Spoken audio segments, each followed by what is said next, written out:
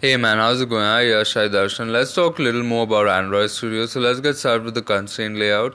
So we fix all our margins in the constraint layout. Then let's talk a little bit about the Gradle files like the recycler view, the list view app bar, the scaffold, the view pager, the adapters, the XML files. So then let's talk a little bit about connecting the adapters with the XML files of the design layout and the Kotlin, the KT, and the Java files.